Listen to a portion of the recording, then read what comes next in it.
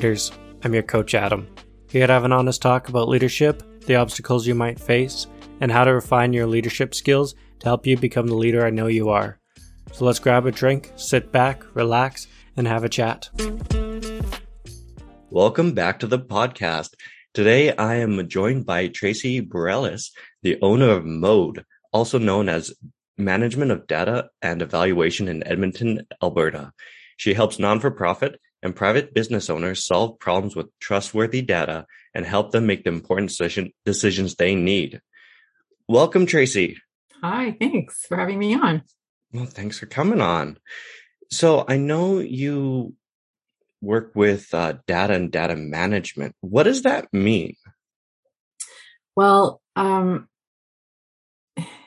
sometimes people have data that they're gathering. They don't know how much they have, or they're gathering it on purpose, and they're maybe it's getting a little bit messy, and they could use a bit of help in straightening it out, cleaning it up.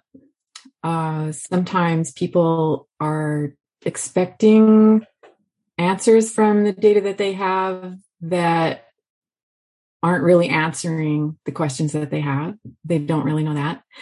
And so helping people manage their data means everything right from the beginning of figuring out what the question is that people want answered with their data, to laying out what the plan would look like to gather the information that they need to answer that question, and keep it clean and organized and complete and up to date, and then analyzing it and communicating the results later on. So there's a lot of different things involved in it, but the more you have a handle on those different steps, the more trustworthy the results are, and the more trust you can have in using it to make decisions. I love it. You've actually said a few things I really want to dive into, because I'm just like, what? Trustworthy data? I need to know more about that. But I know for many leaders that I talk to, their big focus is collecting data. They're all about collecting data, collecting surveys, collecting information, statistics from YouTube, from big algorithms. My first question that I would actually love to know is, like, why would you even collect data? Like, what's the point of data? There's when I think about it in a couple of different ways, when you want to gather data, it's to answer a specific question that you would have, and you wouldn't want to gather data that is not in alignment with answering that question. So if you're curious about what's going on outside of your organization, outside of your business, that could be people who you've never met with yet.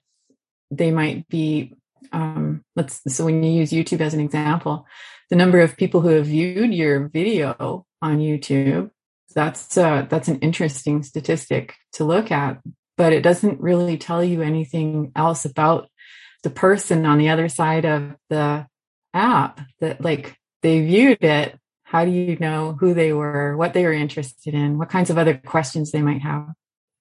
So there's the stuff that happens on the outside of your business that you have a lot less understanding about and a lot less control over, but you know it's going to impact your business in one way or another. So trying to look forward without a crystal ball to what could be impacting your business in the future.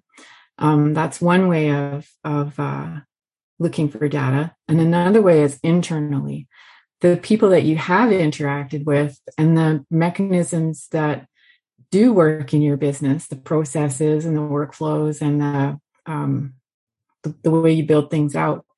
That's another piece of the puzzle that helps you stay in tune with how healthy and efficient and productive and also all the human things that are going on in there that keep people interested and keep you working together as a team. There's all of that stuff that people can gather as well that impacts their business. So that's kind of like, so I kind of think of it that way, right? Like there's inside and outside, there's internal and external. So really kind of the first question you got to ask is, why am I collecting this data? Which is, I'm answering a very specific question. And then once we figure out what that question is, then we're looking at internal data versus external data. Tell me a little bit more about internal versus external data. I know we talked a little bit about it, but a little bit more in depth, if you don't mind. So external things that have happened outside of your organization or that are happening all the time. So keeping abreast of new developments in your industry or your sector, or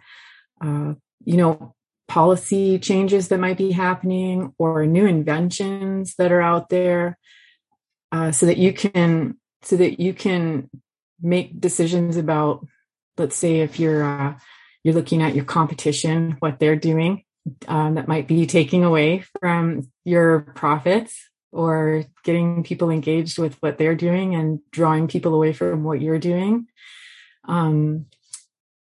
There's those kinds of things. If you're interested in learning what other people have learned, there's lots of other research out there, lots of other data that other people have gathered that you might find helpful.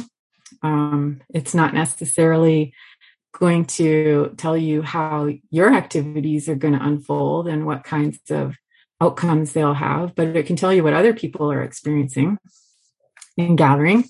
You might find that there's a lot of information out there, and you might find there's not a whole lot. And so you really have to start gathering your own based on what your own activities are.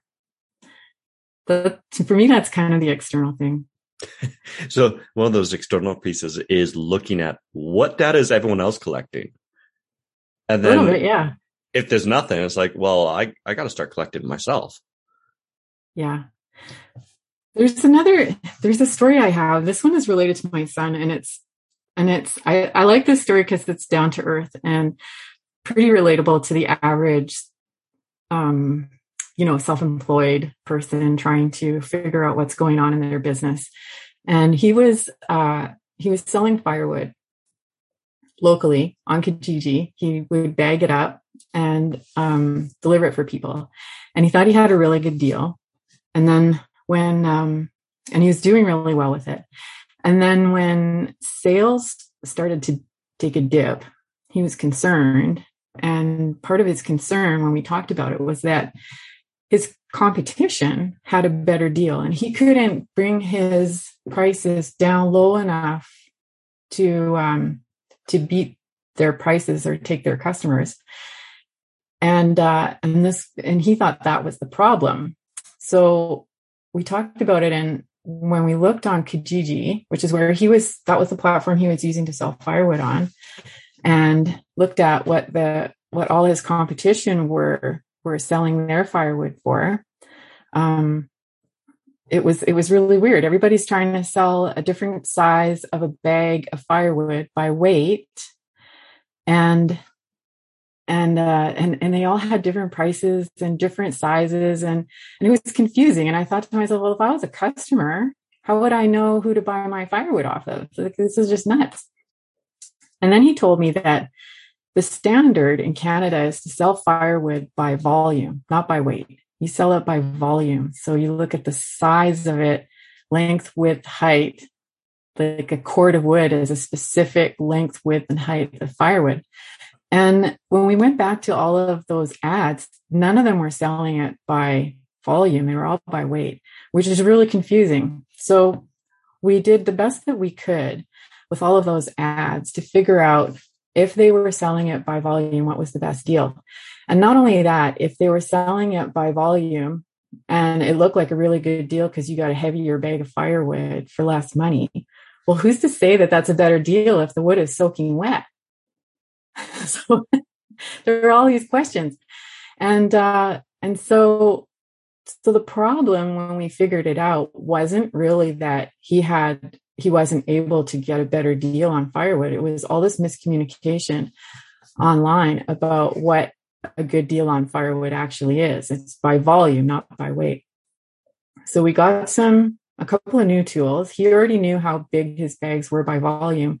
We also got a moisture meter and started tracking how heavy, like how much moisture there was in his firewood. And we measured the weight of the bags. And we told customers on his website what they should be looking for on a good deal for firewood, and not to be thrown by people trying to sell them a heavier bag of firewood, because it could be soaking wet. It could be really super heavy to lug around an 80-pound bag of firewood, if that's even what it actually weighs. And we will tell you how heavy we'll tell you how heavy the moisture content is on the website, so that you know you're getting this volume of firewood and this is how dry it is. So you'll get a better blaze than right? Like, so it left people with less guesswork.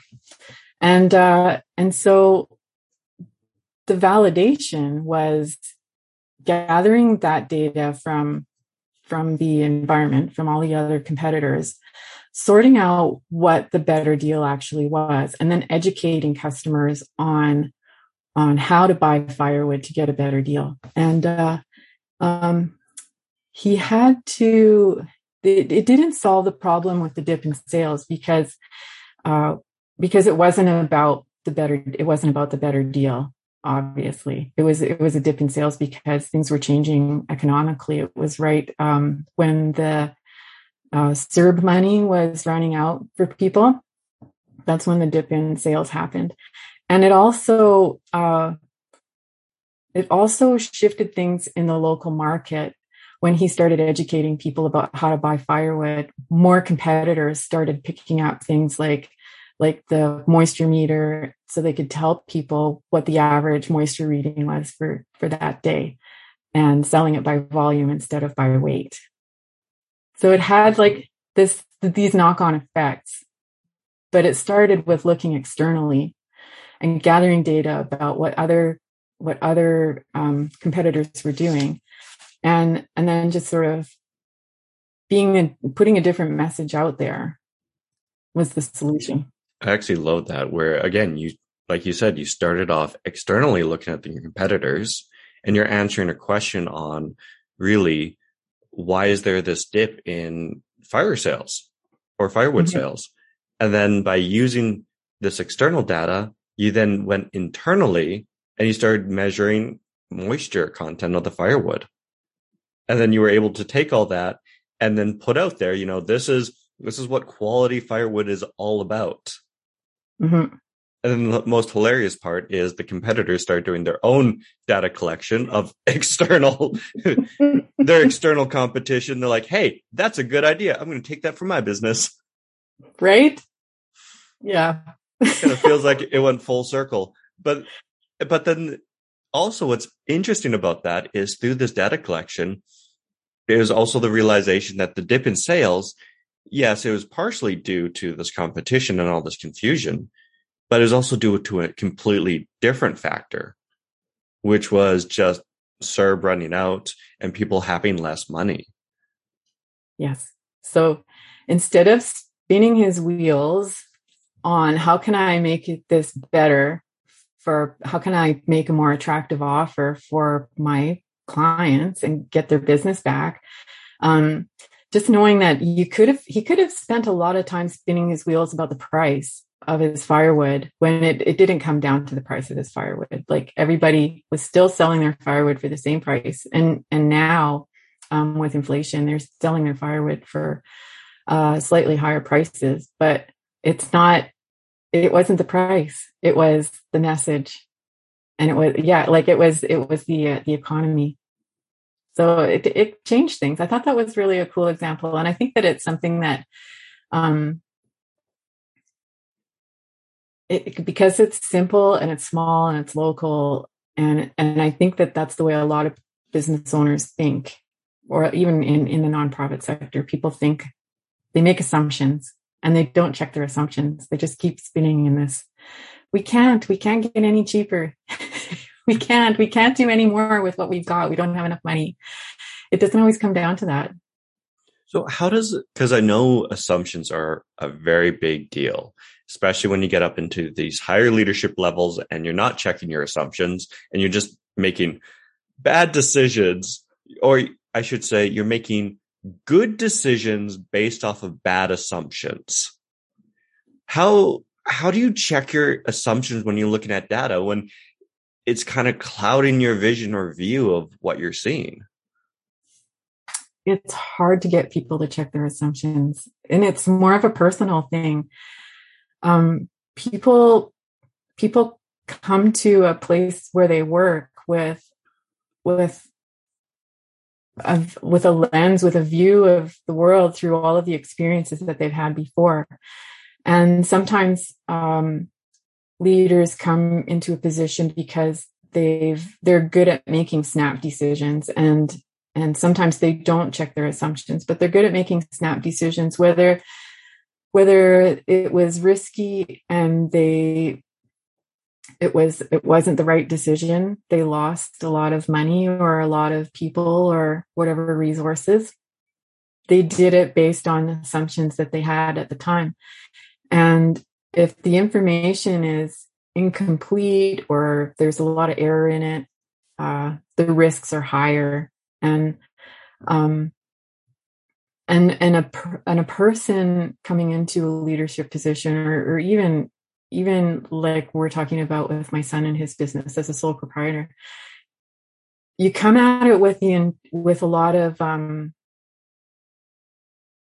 experiences of your own, and then you don't even know what your assumptions are. Sometimes you see the world the way it is, and you think you know what you know. You think that's all there is. And you don't know that there's a lot more. There's that saying, a little bit of information is a dangerous thing. Because it's not all of the information. That is very true. I think on all those kids that are just getting into college, that are just starting to learn about their profession, and they think they know it all. And you're like, oh gosh, this is going to be rough. Yeah, exactly. Or they did really well at the book learning, and then you release them into the field. Yeah. I've experienced a lot of people that are very book smart, but I'm like, oh gosh, to have you apply this out in the field, oh no, that's a whole nother headache. Yeah. I read something recently, and I think it was, I can't remember where it was, but I read that a lot of leaders get into leadership positions because they make decisions quickly. And a lot of times a person will not get hired into like a CEO position if they're very slow at making decisions. If they take too long ruminating about the data, there's not enough data or not enough information, or they haven't had enough expertise to consult with, and they don't just hurry up and make a decision, they actually are more likely to lose people's faith in them, that they're not decisive enough, and they don't last as long in those positions as someone who makes mistakes but makes decisions quickly. So there's something culturally about it as well. It's not just like that personal thing that happens. There's something bigger about the way we see leadership and how we how we decide who to follow, where we follow them to. Well, that's actually so interesting that you say that. It's all about that snap decision making, because I immediately start thinking about government systems. And for example, a dictatorship, exceedingly efficient. It's all about one person making snap decisions. Are they good decisions? We have clearly said no. These are terrible decisions. Thus, the reasons why we don't see dictatorships so prolific in our societies. Mm-hmm. But then you look at democracies, and democracies are all about this slow, meandering, gathering data, consensus of the citizens. And it's just inefficient to all high hell. Like, let's be honest. But everyone's like, yeah, democracies are actually pretty good. And it's that weird, what's the word I'm looking for? Not dichotomy, maybe. anyways, it's this weird little thing where it's like you're looked upon as being decisive and being a good leader if you can make that snap decisions. But out in the real world, it's like, yeah, but those snap decisions are probably bad. And you should slow down and gather more data to make the good decisions. But if you're being too slow, then people won't follow you. Yeah, right. You're like, that's wishy-washy. I want somebody that it takes me away from where I am right now. But I guess there's like finding a way to fine tune that and balance how long it takes to make a decision. I can tell you another story of something like that, where at a health center where I used to work, we had it was time to do strategic planning. And to do the strategic planning... just for our audience listeners, what is strategic planning? Strategic planning is where you... it's a complicated word because strategy and planning are two different things. But when you combine strategy to make a plan, you're looking forward. What are we going to do for the next little while? How are we going to get to where we're going?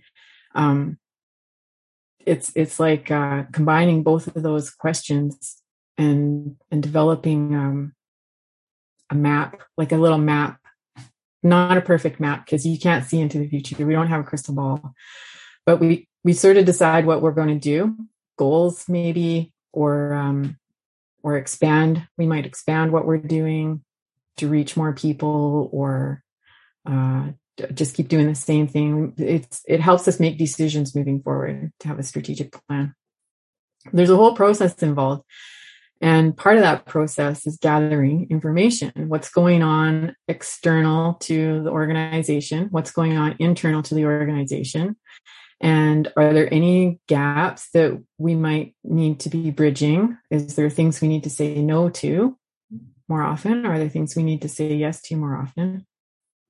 And in the process of gathering that information for the strategic plan for this organization, I was pulling information from a database, and it looked like in the top 10 chronic illnesses that the staff were working with, a fairly significant number of those were serious personality disorders. And I thought it was shocking that there was such a high number of these personality disorders. And when I presented it to the staff to say, like, so does this seem right to you? Because it seems kind of like, I didn't say it seemed kind of high to me, but I wanted to get some feedback on that. And they were like, it seems kind of low, actually. I was shocked, right? So I was double shocked. What do you mean? So they thought that maybe there was some data missing from the database, and maybe it had been classified differently. So I went back to find more, and I found a little bit more. But when it came time to sit down as a whole group with all of our staff in a really big meeting, and everybody got a chance to look at all of the different kinds of data that we'd gather, and then do some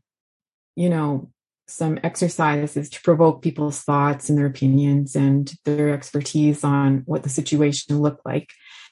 One of the things that came out of it was that people felt that there needed to be more clarity and more attention paid to how data and information was inputted into the database. That was one thing that came out of it. But what I thought was a more important thing that came out of all of this was that somebody said, so if we have all of these mental illnesses that we're dealing with all the time, and clearly we're not putting them all into the database the way we probably should be or could be, who's doing this work? Where's all our mental health professionals? We have nurses, and we have social workers, and we have doctors. Where's our psychiatrists and psychologists? And so, because when you're looking at data and you're trying to figure out what you're going to do moving forward to fulfill your strategy and make good plans, those decisions, sometimes you have information and it answers questions, but it gets you to ask more questions and dig deeper. So within months, they hired one psychiatrist, and got on the journey of bringing in more mental health professionals to complement what the rest of the team was doing, which saved the team from having to do the in-depth work, but also it helped the patients and the clients who would have had to go off and find somebody somewhere else. And so keeping it all under one roof was really good for everybody. Kind of building out that whole service model based on the data that was collected. Right? Based on the data that was collected, but also because it made them think, right? It inspired critical thinking. It inspired strategic thinking. How, like what are we doing now that we could be doing different in the future? How could we meet people's needs better in the future? I love that. So I know you had talked a lot about like just gathering this data for the strategic plan. Mm-hmm. Is there ever a time when you're looking at data, when you're gathering it, and you're like, this is not very useful data versus this is actually quite good. I really need this. Yeah. Like, and how do you even separate out the two? Because I know there's a lot of leaders out there that are looking at data and going, wow, this is very important data that we need to be paying attention to. When in reality, it's like, no, this is, you shouldn't be looking at this. Just push it aside. I think that there's, again, that comes down to assumptions. People don't know that they need a particular type of data until they have a question they need to answer. And then they think that they've got the answer to that question. I'm trying to think of an example.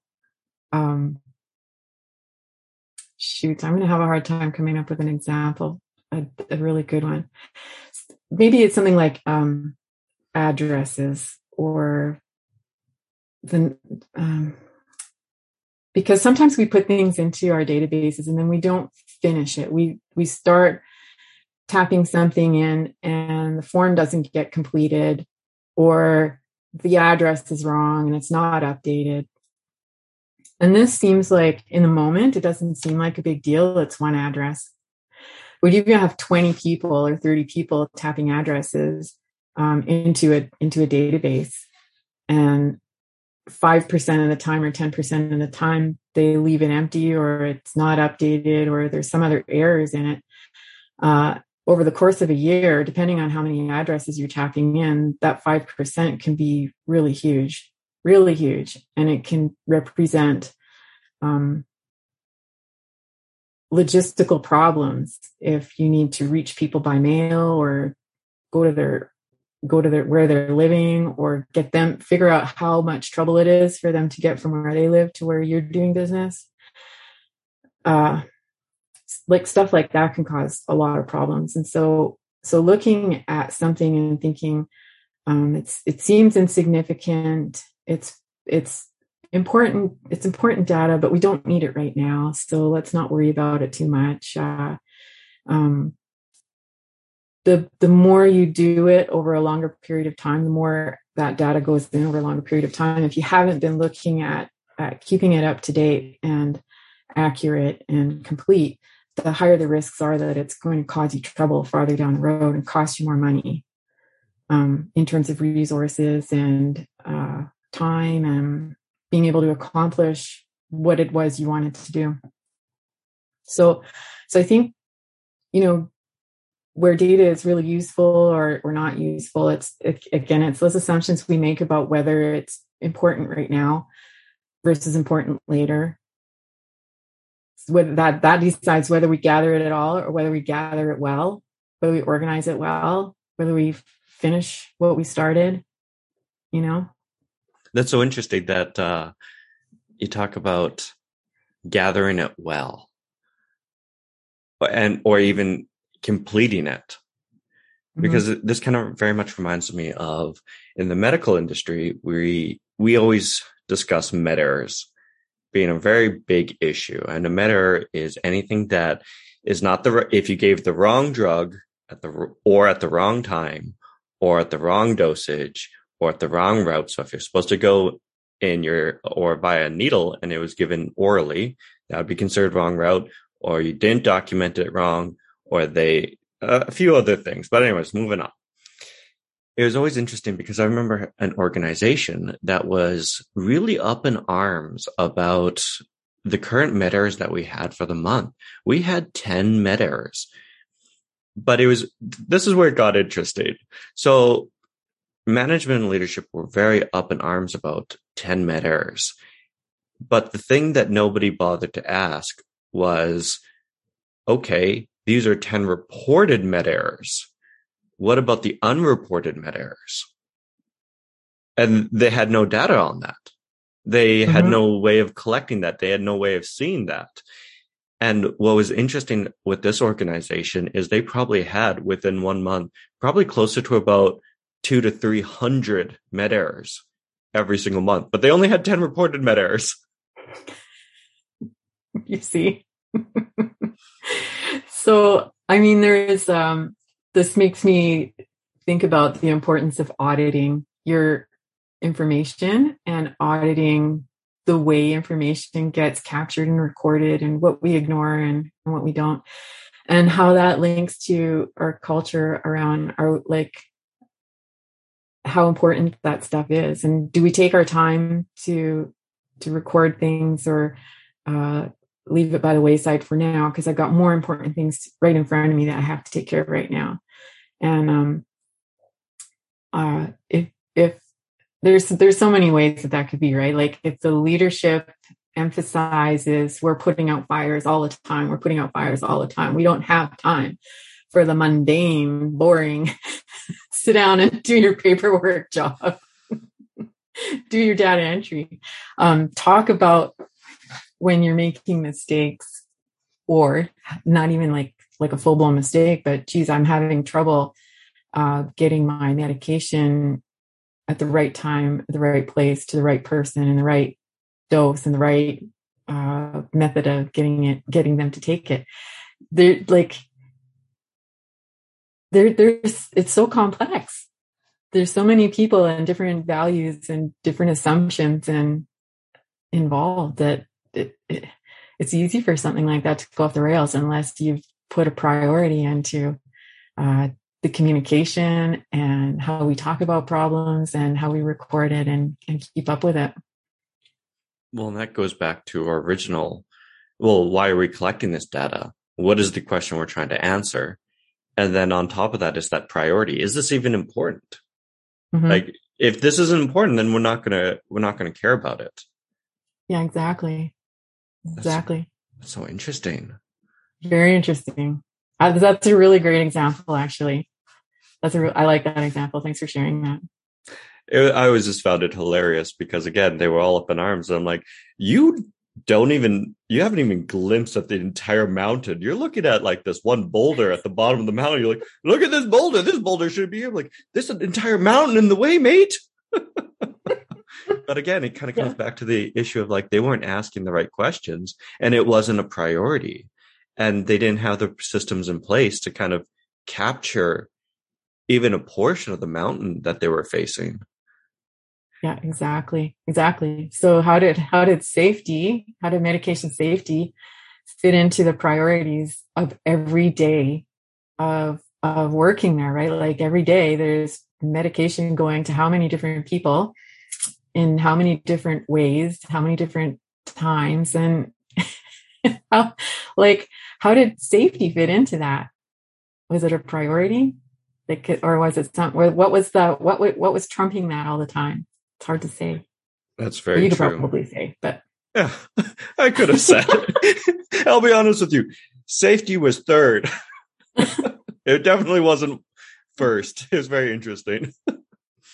But that's actually something I wanted to dive into a little bit, because when it comes to medication errors, typically speaking, even if you try to capture with data or put these systems in place to try to capture these things, people don't report it because there's always this worry of blame. They don't want to get blamed. They don't want to have their careers or jobs harmed in any way. So they don't, which creates this incomplete data that you're now forced to work with, which then begs the question of, is this useful? Is this accurate data? So how do you kind of overcome that hurdle when you're faced with an issue like that? Well, in my experience, it comes back to organizational culture, that if there's not an interest in learning together how to do and improving things together, and being sort of forgiving about the idea that we all make mistakes, and I think teaching each other, and being able to ask questions and figure things out together, that's a cultural thing that I think you're right. It's really hard to get people to feel safe about saying I made mistakes. To do that in private, one-on-one with someone you trust is one thing. To be able to put it in writing in a database somewhere is something else too. So those are big hurdles to get around. And I mean, talking about how we're learning together, we need data so that we can learn how to do things better, constantly improve, even the little things, catching mistakes. Oh, if you made a mistake, maybe I made a mistake too. So how can we go back in the last week and look at how many mistakes we made in the last week? Are we missing something? Do we need to be on the ball a little bit better with the kind of mistakes we're making? Is it one type of medication error that we're making, or are we is it shotgun all over the place? Every kind of error imaginable is being made. Or is it just a certain type of situation where it's getting to be problematic and we need to put something else in place? I think it's a cultural thing where people need to feel comfortable in the social environment of the workplace to be able to say there's mistakes happening, and how can we track this? Let's keep it written down. Let's keep the space open in the database where we park it all, where we keep putting it. Maybe because we're going to work on it and we have a lot of faith in ourselves to solve these problems and make improvements and rectify our safety record. There has to be some positivity there and some goals and people willing to be open about not just making mistakes, but also being able to improve next time. I love how you said that. Being open to making mistakes, but more importantly, to improve it so it really doesn't happen again. Mm-hmm. Or if it does, we have a place where we put all this stuff down and we can remember what we did to fix it so we can fix it again.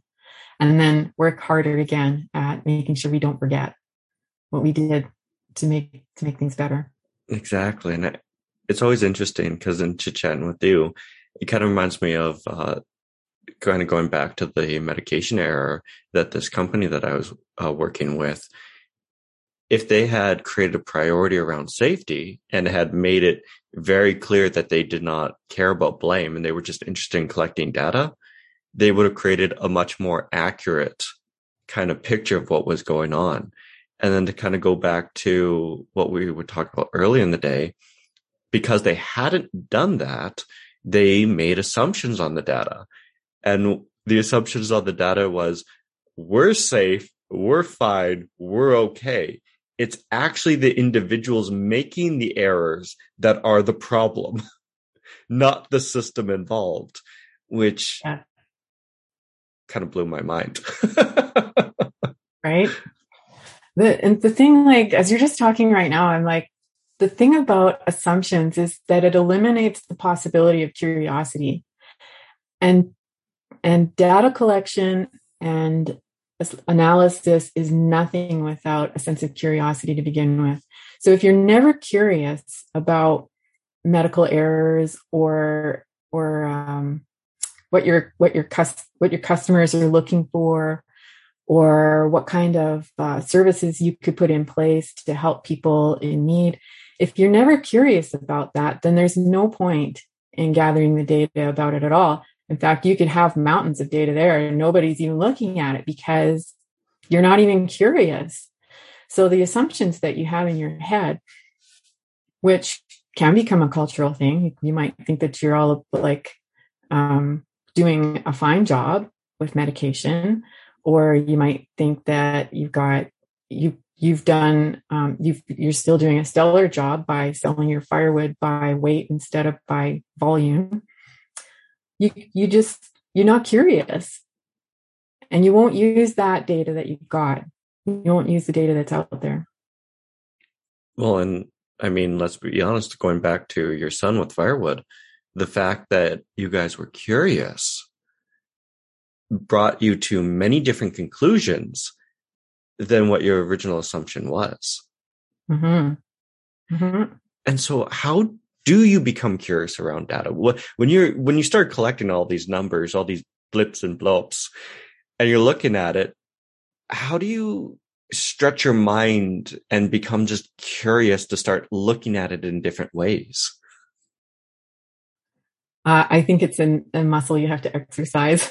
I don't think there's days when you could be curious, but it's like, if I open that door and start asking questions, how much time am I going to invest in sorting through it? And where is it going to get me anyway? It's a lot of work, a lot of trouble. Am I going to make people angry? You can be curious, but sometimes also that the result is you have some responsibilities at the end of the day. If you're curious about safety and medication issues, you might be tackling that on a regular basis all the time. But if all of a sudden you have like 10 errors in one day, then you go, okay, well, let's get more curious and find out how many there actually are. Then you find out that it's 10 times as many as you found, like that were brought to your attention in the first place. You have a huge responsibility to do something about that. So being curious comes with some consequences, but it's a muscle you have to exercise, but do it judiciously. Great curiosity comes with great responsibility. I think it does, because you come up with things that are closer to the truth than your wild ass guessing. And with the truth, you do have responsibilities now. You have to either change your own behavior or help people change their behaviors. Like what do you do with that when you realize something is not in alignment with what you thought was true? What do you do with that? When all of a sudden you collect this data, you see something's a little bit weird, you ask some more questions, you go down the rabbit hole and you go, oh, this is a big problem. Like, it's a problem. Now you have a little bit of a responsibility to that. Yeah. Yep. And I mean, like it's definitely something where you change your mindset a bit at a time. Well, like I had a professor one time in a philosophy class where I said something out loud that was according to my own experience, and I made a generalization. And at the time, I didn't understand what the problem was with that. But when I said it out loud, he very pointedly said, "Is that true?" It's like, uh-oh. Is it? It's not fun when your professor calls you out and you're like, oh gosh. In front of the class, right? But the curiosity about, is that true, is something that has stuck with me for a long time. Is that true? How true is that? When somebody says something, or you read something, or you look at the numbers and you go, how true is that? There's lots of ways to determine how true something is. You can get really technical about it, really precise. I mean, you don't have to have a lot of precision to make day-to-day decisions or even big decisions. You can see something and go, yeah, my gut tells me, or that's been validated in a number of different ways. I can make decisions with that. But being curious starts with just asking questions. And a great one to start with is that true? How true is that? Is that true? And how true is that? The first question. And I mean, let's be honest, if the answer is no, that's not true, then that just opens the door for so many more questions. For sure. Maybe it's not true this time, but maybe it's been true maybe it's only true 5 out of 10 times. So interesting. But if you're really curious, you can find out how many times that's true out of 100 or 1,000 or 1,000,000. This honestly kind of reminds me of every detective story I've ever read. Of the detective starting with a simple question. It's usually like, where's the girl? She's disappeared. Where is she? And next thing he knows, he's neck deep in a cult with like eldritch horrors for the cosmos. And he doesn't know how he got there, but he's there now. And he needs to figure out what's going on. And then the question is like, was it true that she disappears? Like, yes, but also no. Like, oh. And then the other questions begin to cascade. If she did not disappear, where is she? How did she get there? Why did it happen? When did it happen? Exactly, right? All those other questions. So many questions. And I think detectives and private eyes are just fabulous at just opening that box and just being curious and just following leads. Don't make assumptions. You'll get stuck. Don't make assumptions. Or check your assumptions. Figure out what you're assuming. As soon as you think you've got it figured out, ask yourself how you know. How true is that? Mm-hmm. So if somebody is just looking at starting to collect data, they're like, hey, this is actually kind of good. I have a question I want answered, whether it be how to make more profits, whether it's how to get more clients into my business, whatever. They have a question and they want to start collecting data on that question. How would they even start? Well, the context matters a lot because they might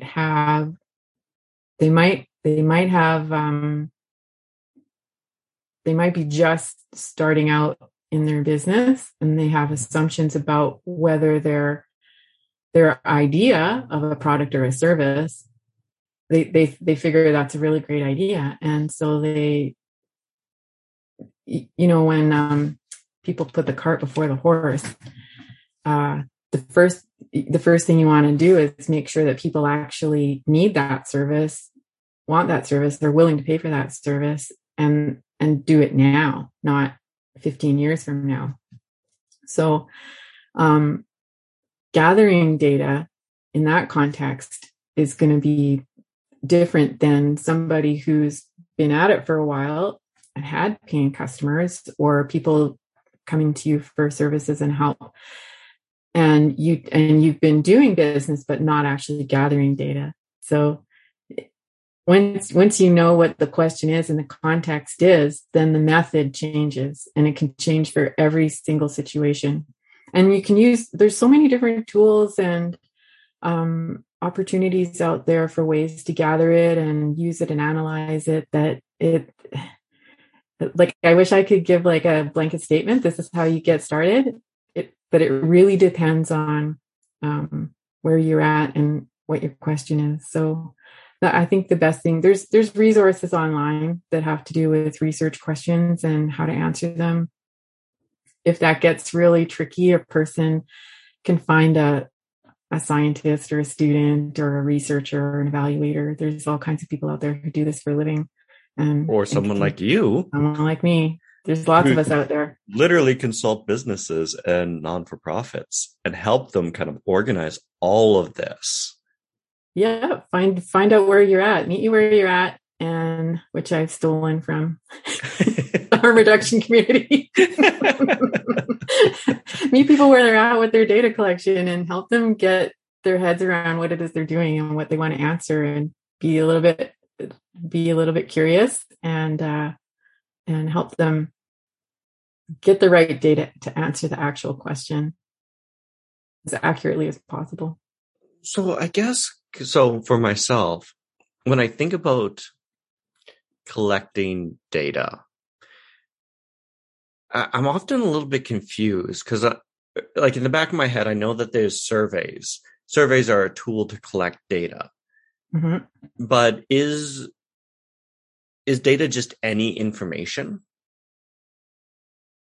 that you just can get, and then you just have to compile it and then look at it?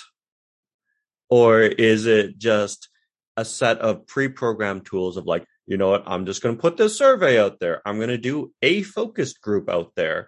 I'm going to just look at a spreadsheet that somebody has created, and these pre-programmed set of tools that they just look at and they're like, yep, this is how we collect data. Or is it just any information collected?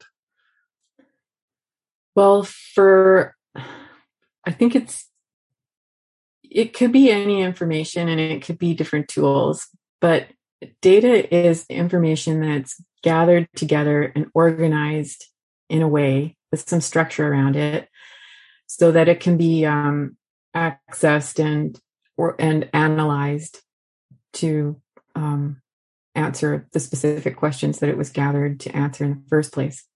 And the tools are less important in the way that you organized it. I think I said that wrong. The tools are important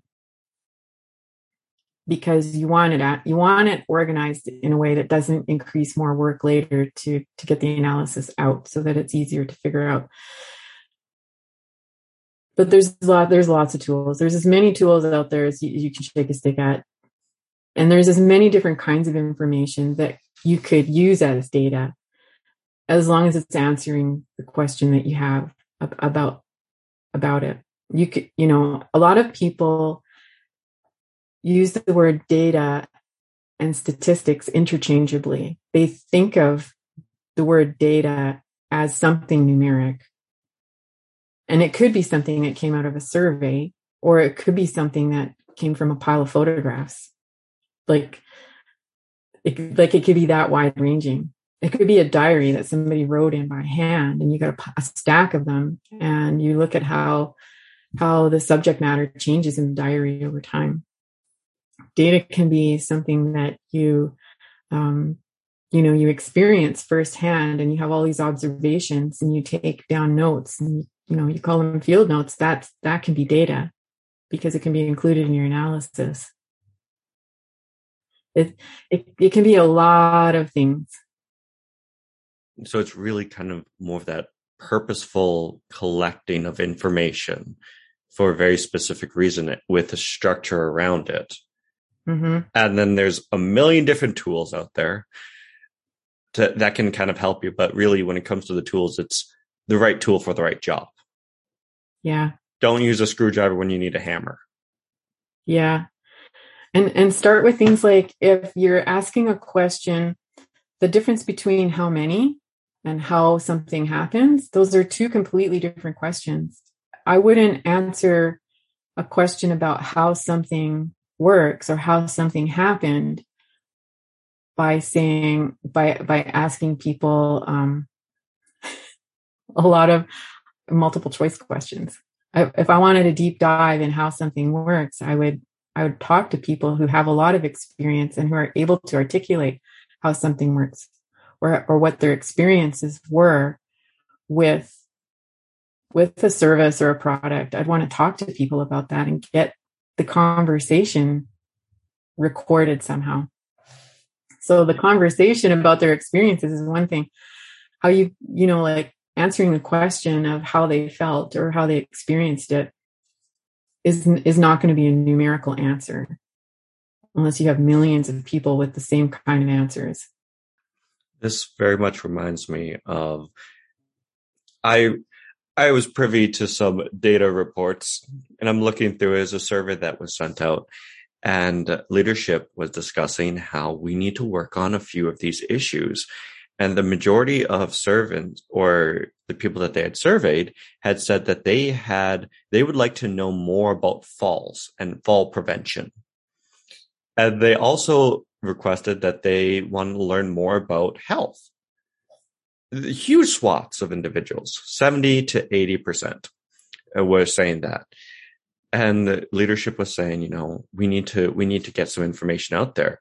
But then to kind of go back to your point, this multiple choice test or this multiple choice questionnaire kind of gave them this brief idea, but then you needed another tool to get into the nitty gritty of it. Because then the question arises, okay, if we're going to get into falls, like, how are these people falling?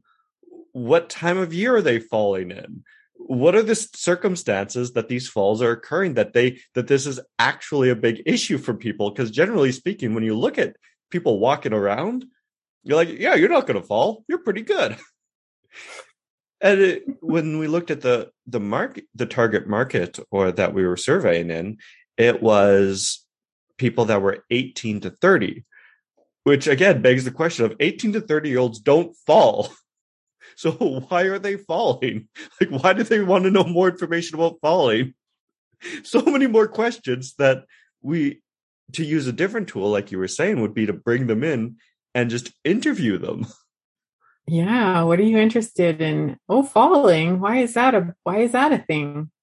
And how did that pattern come about in the first place? That's the other thing about data, is you're looking for patterns. So if you started interviewing a bunch of people one-on-one and falling came up once or twice, and then you decided to put it on a survey asking people if they wanted to know more about falling, well, what did they say exactly in the interviews that made you think it was something to put on a survey later? What was the conversation around falling? How did that come about? And what were they actually talking about? What was that conversation actually conveying back and forth between the person who was talking and the person who was doing the interview? It's really, that's an example of putting the cart before the horse. When you say they put out a survey, well, I'd want to know why was falling on the survey in the first place, and who this demographic was, and why didn't they do some interviews first to dig deeper into what that demographic wanted to know more about? Maybe if you'd asked them one-on-one, they'd have come up with something completely different. And if you asked a whole bunch of people the same questions, a pattern would have developed. And you might have found that they were concerned about falling because something happened in the news recently, or there's some weird health information out there saying that people 18 to 34 are at risk of, I don't know, some kind of something or other later in life because they had a fall at this point in their life. Who knows? Or it might be that the person who was asking the interview questions was an expert in fall injuries and steered the conversation towards falling. And then naturally they're like, yeah, I'd love to know more about falling because you seem like a fall injury expert. Yeah. So that's so interesting. It's just always asking that question why and digging deeper and deeper and deeper to kind of get to the root of the answer. Find the patterns. Yeah. Figure out why people are talking about this. And before you go to all the trouble of asking a whole bunch of people a lot of questions on a survey, and then you limit their choices of answers when you develop a survey, right? You limit the answers that people can give. So something that I'm always kind of curious on, for example, with the survey, let's kind of go back to it, would be the type of people answering the survey. I know that the population that this company was serving was closer to about 2,000 to 3,000 people. And yet the respondent rate was about, I believe, 200. And they wanted to know about falls, which begs the question of like, how do you determine how important and how useful this information actually was?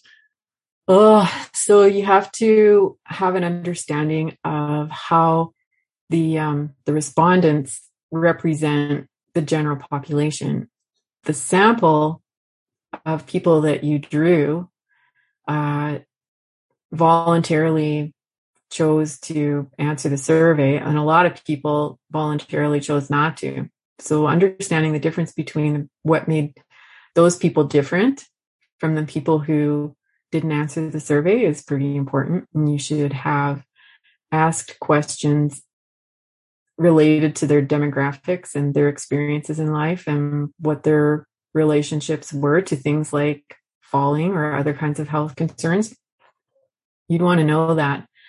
You want to know enough information about the whole entire population to be able to say with a certain amount of confidence that the sample of people who responded to the survey fairly represented the general population before you came to the conclusion that most people really do want to know about something like falling versus other kinds of health information. That's a really good question. Yeah, because statistically, for that to be relevant to the general population, you need to know that the people who answered the survey were a good sample, that they represent, that they were the same demographics, the same kinds of experience, same kinds of places in life and professions and socioeconomic backgrounds and all kinds of stuff to know that they're kind of the same people. Interesting. And then at that point, we're using different tools than what we currently used. And we're being curious and we're asking more questions. Mm-hmm. Yeah. So if we were to kind of wrap up a lot of what we talked about today and just a couple of useful bits and bytes for our budding leaders around business and just data, whether they be for non-for-profit or whatnot, what would be the major takeaway that you would want for them around just data collection and the whole shebang? Be curious, check your assumptions, look at what's available and what's handy, because I don't think that it's necessarily wise to develop a whole big strategy and then find out that you answered the wrong question that you had. So be very thoughtful about the questions that you have and how you actually answer those questions. I love it. I think that's it. Yeah. Be curious and be careful. Be curious, be careful, ask questions, check your assumptions. Yeah. Gather your data and then check with other people also. I think that's another thing that people do. They assume that they've got the right data and that it's all good. And then they don't check in with anybody else to see if it sounds right. You need to validate it somehow so that you know that it's kind of right. Like the story about the health center where I thought that's really high. And they said, no, that's not high enough. Check your assumptions about what you're gathering. And for individuals that are ready to make the leap, they're like, you know what? I need help just organizing all this data that I got from my organization, or they aren't even collecting data, but they know they should, and they want to reach out or start following you. How would they go about doing that? Well, they can follow me on LinkedIn, Tracy Borrelli, and my business name is Mode. But you can also check my website, which is modeevaluation.ca. And those are the two best places to find me. Reach out and ask me specific questions. I can spend a half an hour, no cost to you at all, to start sorting out what your needs might be, and maybe even point you in the right direction if it's something that I can help you with or something you can do yourself. Awesome. Well, thank you so much for coming on the podcast. Thanks for having me. And I'll talk to you later. And for you, dear listeners, I will hope you join me for the next episode. Take care. If you've enjoyed this podcast, please subscribe, give it a like, and share it with a friend. And if you're ready to take the next leap and improve your leadership skills, head over to www.seedingthelead.com and book your free coaching session today.